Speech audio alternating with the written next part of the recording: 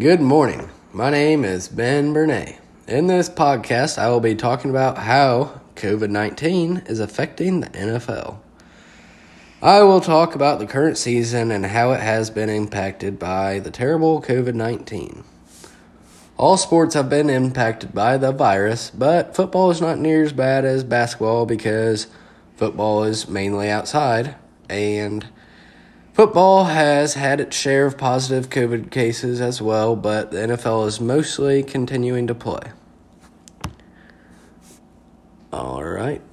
There have been a few games postponed, and some practices have been canceled too due to the COVID, but no games have been canceled. They have just been postponed, and that is good. The hard thing about football is that there are 22 players on the field, and keeping them all healthy is tough to do. There's a bunch more on the sidelines, plus there is also coaches, trainers on the field. There are many people that could get and spread COVID in the NFL. The NFL has surprisingly done very well to prevent COVID spread and keep the men playing. Coaches and players have been fined tens of thousands of dollars for failing to wear protective equipment properly on the field and outside team facilities. Most of the infections have come from outside contact from the facilities. As a number of infections in the country skyrockets yet again, so too have the number of infections in the NFL. This will test the league's efforts to keep the coronavirus at arm's length in the second half of the season as teams exhaust their bye weeks, which were used earlier in the season to reschedule games. The biggest scare came in Tennessee, where two dozen Titans players, coaches, and staff were infected in October.